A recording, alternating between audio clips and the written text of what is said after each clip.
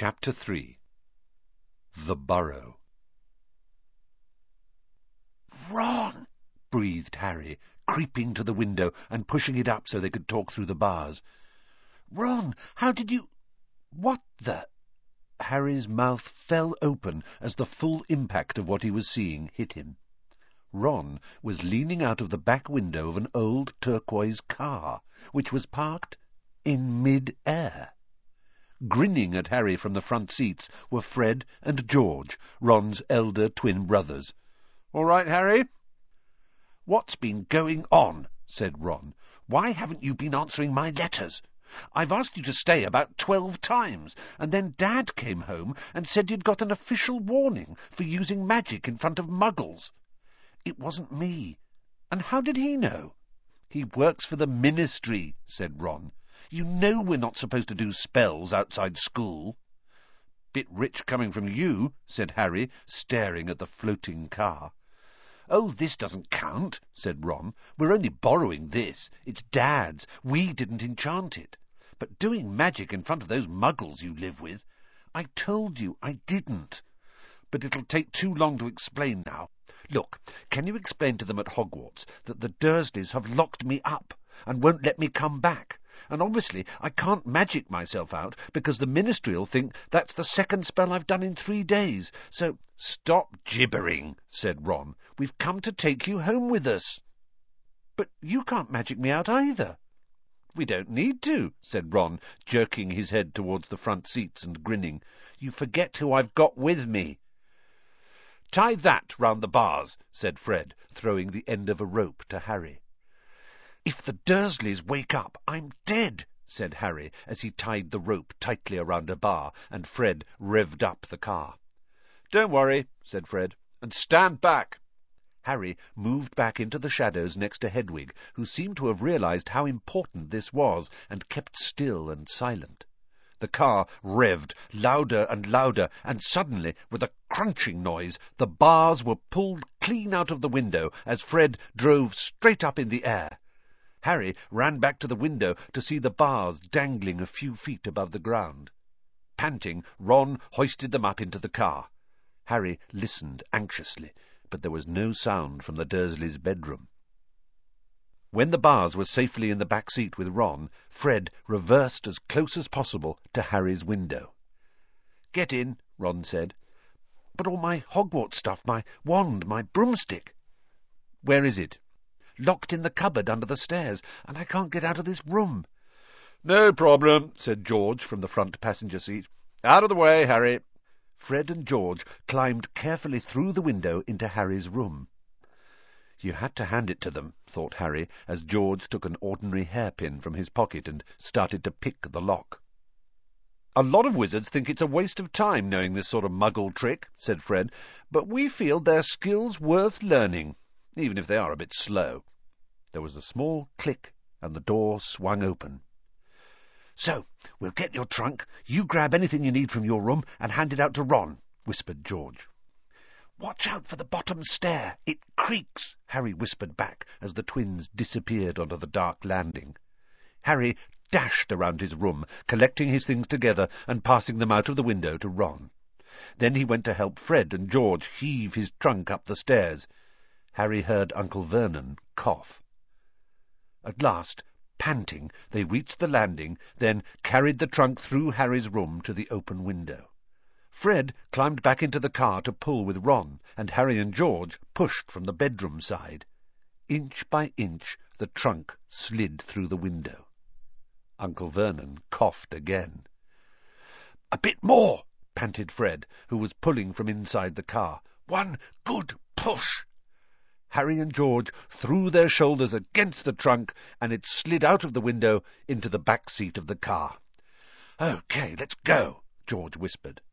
But as Harry climbed onto the windowsill, there came a sudden loud screech from behind them, followed immediately by the thunder of Uncle Vernon's voice.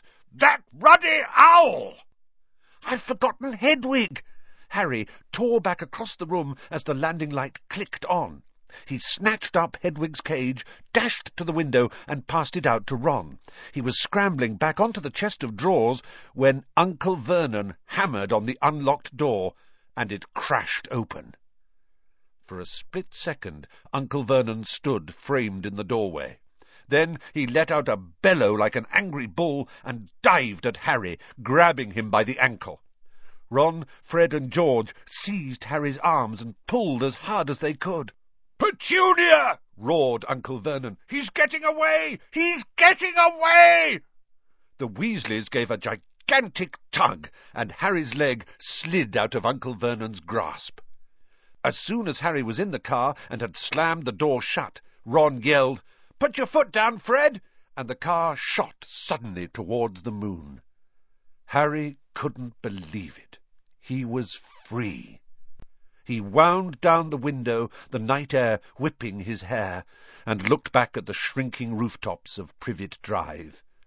Uncle Vernon, Aunt Petunia, and Dudley were all hanging dumbstruck out of Harry's window.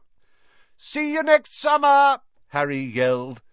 The Weasleys roared with laughter, and Harry settled back in his seat, grinning from ear to ear. "Let Hedwig out," he told Ron. "She can fly behind us. She hasn't had a chance to stretch her wings for ages." George handed the hairpin to Ron, and a moment later Hedwig had soared joyfully out of the window to glide alongside them like a ghost. "So, what's the story, Harry?" said Ron impatiently. "What's been happening?" Harry told them all about Dobby, the warning he'd given Harry, and the fiasco of the violet pudding. There was a long, shocked silence when he had finished. "Very fishy," said Fred, finally. "Definitely dodgy," agreed George. "So he wouldn't even tell you who's supposed to be plotting all this stuff?" "I don't think he could," said Harry. "I told you, every time he got close to letting something slip, he started banging his head against the wall." He saw Fred and George look at each other. "What, you think he was lying to me?" said Harry. "Well," said Fred, "put it this way. House elves have got powerful magic of their own, but they can't usually use it without their master's permission. I reckon old Dobby was sent to stop you coming back to Hogwarts. Someone's idea of a joke. Can you think of anyone at school with a grudge against you?" "Yes," said Harry and Ron together, instantly. "Draco Malfoy," Harry explained. "He hates me." "Draco Malfoy?" said George, turning round. "Not Lucius Malfoy's son?" "Must be. It's not a very common name, is it?" said Harry. "Why?" "I've heard Dad talking about him," said George. "He was a big supporter of you-know-who." "And when you-know-who disappeared," said Fred, craning round to look at Harry, "Lucius Malfoy came back saying he'd never meant any of it. Load of dung. Dad reckons he was right in you-know-who's inner circle." Harry had heard these rumours about Malfoy's family before, and they didn't surprise him at all. Malfoy made Dudley Dursley look like a kind, thoughtful, and sensitive boy. "I don't know whether the Malfoys own a house elf," said Harry. "Well, whoever owns him will be an old wizarding family, and they'll be rich," said Fred. "Yeah, Mum's always wishing we had a house elf to do the ironing," said George. "But all we've got is a lousy old ghoul in the attic and gnomes all over the garden. House elves come with big old manors and castles and places like that. You wouldn't catch one in our house." Harry was silent. Judging by the fact that Draco Malfoy usually had the best of everything, his family were rolling in wizard gold. He could just see Malfoy strutting around a large manor house. Sending the family servant to stop Harry going back to Hogwarts also sounded exactly like the sort of thing Malfoy would do. Had Harry been stupid to take Dobby seriously? "I'm glad we came to get you anyway," said Ron. "I was getting really worried when you didn't answer any of my letters. I thought it was Errol's fault at first." "Who's Errol?" "Our owl. He's ancient. It wouldn't be the first time he'd collapsed on a delivery. So then I tried to borrow Hermes." "Who?" The owl Mum and Dad bought Percy when he was made a prefect," said Fred from the front. "But Percy wouldn't lend him to me," said Ron. "Said he needed him." "Percy's been acting very oddly this summer," said George, frowning. "And he has been sending a lot of letters and spending a lot of time shut up in his room. I mean, there's only so many times you can polish a prefect badge. You're driving too far west, Fred, he added, pointing at a compass on the dashboard. Fred twiddled the steering wheel. So, does your dad know you've got the car? Said Harry, guessing the answer. No, said Ron. He had to work tonight. Hopefully we'll be able to get it back in the garage without Mum noticing we flew it. What does your dad do at the Ministry of Magic, anyway? He works in the most boring department, said Ron. The Misuse of Muggle Artifacts Office. The what? It's all to do with bewitching things that are Muggle-made, you know, in case they end up back in a Muggle shop or house. Like, last year, some old witch died, and her tea set was sold to an antiques shop. This Muggle woman bought it, took it home, and tried to serve her friends tea in it. It was a nightmare. Dad was working overtime for weeks. What happened? The teapot went berserk and squirted boiling tea all over the place, and one man ended up in hospital with a sugar tongs clamped to his nose. Dad was going frantic. It's only him and an old warlock called Perkins in the office, and they had to do memory charms and all sorts to cover it up. But your dad, this car... Fred laughed. Yeah, Dad's mad about everything to do with Muggles. Our shed's full of Muggle stuff. He takes it apart, puts spells on it, and puts it back together again. If he raided our house, he'd have to put himself straight under arrest. It drives Mum mad. That's the main road, said George, peering down through the windscreen. We'll be there in 10 minutes. Just as well, it's getting light. A faint pinkish glow was visible along the horizon to the east. Fred brought the car lower, and Harry saw a dark patchwork of fields and clumps of trees. "We're a little way outside the village," said George. "Ottery St. Catchpole." Lower and lower went the flying car. The edge of a brilliant red sun was now gleaming through the trees. "Touchdown," said Fred, as, with a slight bump, they hit the ground.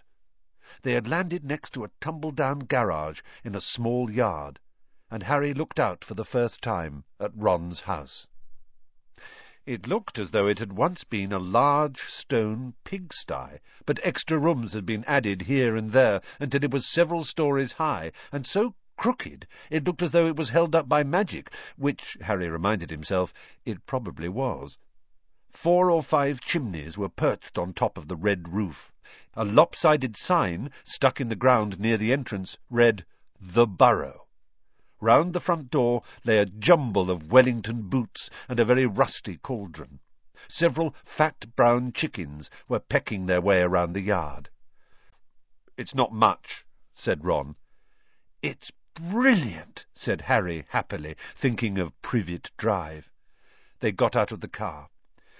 "Now, we'll go upstairs really quietly," said Fred, "and wait for Mum to call us for breakfast. Then, Ron, you come bounding downstairs going, 'Mum, look who turned up in the night,' and she'll be all pleased to see Harry, and no one need ever know we flew the car." "Right," said Ron. "Come on, Harry. I sleep at the—" Ron had gone a nasty greenish colour, his eyes fixed on the house. The other 3 wheeled around. Mrs. Weasley was marching across the yard, scattering chickens, and for a short, plump, kind-faced woman, it was remarkable how much she looked like a saber-toothed tiger. "Ah," said Fred. "Oh dear," said George. Mrs. Weasley came to a halt in front of them, her hands on her hips, staring from one guilty face to the next. She was wearing a flowered apron, with a wand sticking out of the pocket. "So," she said. "Morning, Mum," said George, in what he clearly thought was a jaunty, winning voice. "Have you any idea how worried I've been?" said Mrs. Weasley in a deadly whisper. "Sorry, Mum, but see, we had to—" All 3 of Mrs. Weasley's sons were taller than she was, but they cowered as her rage broke over them. "Bed's empty, no note, car gone, could have crashed, out of my mind with worry. Did you care? Never, as long as I've lived. You wait until your father gets home. We never had trouble like this from Bill, or Charlie, or Percy." "Perfect Percy," muttered Fred. "You could do with taking a leaf out of Percy's book. yelled Mrs. Weasley, prodding a finger in Fred's chest. "You could have died! You could have been seen! You could have lost your father his job!" It seemed to go on for hours. Mrs. Weasley had shouted herself hoarse before she turned on Harry, who backed away. "I'm very pleased to see you, Harry dear," she said. "Come in and have some breakfast." She turned and walked back into the house, and Harry, after a nervous glance at Ron, who nodded encouragingly, followed her. The kitchen was small and rather cramped. There was a scrubbed wooden table and chairs in the middle, and Harry sat down on the edge of his seat, looking around. He had never been in a wizard house before. The clock on the wall opposite him had only one hand, and no numbers at all. Written around the edge were things like "Time to make tea," "Time to feed the chickens," and "You're late." Books were stacked 3 deep on the mantelpiece, books with titles like "Charm Your Own Cheese," "Enchantment in Baking," and "1-Minute Feasts, It's Magic." And, unless Harry's ears were deceiving him, the old radio next to the sink had just announced that coming up was Witching Hour, with the popular singing sorceress Celestina Warbeck. Mrs. Weasley was clattering around, cooking breakfast a little haphazardly, throwing dirty looks at her sons as she threw sausages into the frying pan. Every now and then she muttered things like, "Don't know what you were thinking of," and "Never would have believed it." "I don't blame you, dear," she assured Harry, tipping 8 or 9 sausages onto his plate. "Arthur and I have been worried about you too.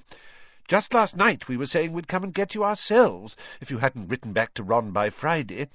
But really," she was now adding 3 fried eggs to his plate, "flying an illegal car halfway across the country, anyone could have seen you." She flicked her wand casually at the washing up in the sink, which began to clean itself, clinking gently in the background. "It was cloudy, Mum," said Fred. "You keep your mouth closed while you're eating," Mrs. Weasley snapped. "They were starving him, Mum," said George. "And you," said Mrs. Weasley, but it was with a slightly softened expression that she started cutting Harry bread and buttering it for him. At that moment there was a diversion in the form of a small, red-headed figure in a long night-dress, who appeared in the kitchen, gave a small squeal, and ran out again. "Ginny," said Ron in an undertone to Harry, "my sister. She's been talking about you all summer." "Yeah, she'll be wanting your autograph, Harry," grinned Fred, but he caught his mother's eye and bent his face over his plate without another word. Nothing more was said until all 4 plates were clean, which took a surprisingly short time. "Blimey, I'm tired," yawned Fred, setting down his knife and fork at last. "I think I'll go to bed and—" "You will not," snapped Mrs. Weasley. "It's your own fault you've been up all night. You're going to de-gnome the garden for me. They're getting completely out of hand again." "Oh, Mum! And you two," she said, glaring at Ron and Fred. "You can go up to bed, dear," she added to Harry. "You didn't ask them to fly that wretched car." But Harry, who felt wide awake, said quickly, "I'll help Ron. I've never seen a de-gnoming." "That's very sweet of you, dear, but it's dull work," said Mrs. Weasley. "Now, let's see what Lockhart's got to say on the subject." And she pulled a heavy book from the stack on the mantelpiece. George groaned. "Mum, we know how to de-gnome a garden." Harry looked at the cover of Mrs. Weasley's book. Written across it in fancy gold letters were the words, "Gilderoy Lockhart's Guide to Household Pests." There was a big photograph on the front of a very good-looking wizard with wavy blonde hair and bright blue eyes. As always in the wizarding world, the photograph was moving. The wizard, who Harry supposed was Gilderoy Lockhart, kept winking cheekily up at them all. Mrs. Weasley beamed down at him. "Oh, he is marvellous," she said. "He knows his household pests all right. It's a wonderful book." "Mum fancies him," said Fred in a very audible whisper. "Don't be so ridiculous, Fred," said Mrs. Weasley, her cheeks rather pink. All right, if you think you know better than Lockhart, you can go and get on with it, and woe betide you if there's a single gnome in that garden when I come out to inspect it. Yawning and grumbling, the Weasleys slouched outside, with Harry behind them. The garden was large, and, in Harry's eyes, exactly what a garden should be. The Dursleys wouldn't have liked it. There were plenty of weeds, and the grass needed cutting, but there were gnarled trees all around the walls, plants Harry had never seen, spilling from every flower-bed, and a big green pond full of frogs. "Muggles have garden gnomes too, you know," Harry told Ron as they crossed the lawn. "Yeah, I've seen those things they think are gnomes," said Ron, bent double with his head in a peony bush, "like fat little Father Christmases with fishing rods." There was a violent scuffling noise. The peony bush shuddered, and Ron straightened up. "This is a gnome," he said grimly. "Get off me! Get off me!" squealed the gnome. It was certainly nothing like Father Christmas. It was small and leathery-looking, with a large, knobbly, bald head, exactly like a potato. Ron held it at arm's length as it kicked out at him with its horny little feet. He grasped it around the ankles and turned it upside down. "This is what you have to do," he said. He raised the gnome above his head, "Get off me!" and started to swing it in great circles like a lasso. Seeing the shocked look on Harry's face, Ron added, "It doesn't hurt them. You've just got to make them really dizzy so they can't find their way back to the gnome holes." He let go of the gnome's ankles. It flew 20 feet into the air and landed with a thud in the field over the hedge. "Pitiful," said Fred. "I bet I can get mine beyond that stump." Harry learned quickly not to feel too sorry for the gnomes. He decided just to drop the first one he caught over the hedge, but the gnome, sensing weakness, sank its razor-sharp teeth into Harry's finger, and he had a hard job shaking it off until— "Wow, Harry, that must have been 50 feet!" The air was soon thick with flying gnomes. "See, they're not too bright," said George, seizing 5 or 6 gnomes at once. "The moment they know the de-gnoming's going on, they storm up to have a look. You'd think they'd have learned by now just to stay put." Soon the crowd of gnomes in the field started walking away in a straggling line, their little shoulders hunched. "They'll be back," said Ron, as they watched the gnomes disappear into the hedge on the other side of the field. "They love it here. Dad's too soft with them. He thinks they're funny." Just then the front door slammed. "He's back," said George. "Dad's home." They hurried through the garden and back into the house. Mr. Weasley was slumped in a kitchen chair, with his glasses off and his eyes closed. He was a thin man, going bald, but the little hair he had was as red as any of his children's. He was wearing long green robes, which were dusty and travel-worn. "What a night!" he mumbled, groping for the teapot as they all sat down around him. "9 raids! 9! And old Mundungus Fletcher tried to put a hex on me when I had my back turned." Mr. Weasley took a long gulp of tea and sighed. "Find anything, Dad?" said Fred eagerly. "All I got were a few shrinking door keys and a biting kettle," yawned Mr. Weasley.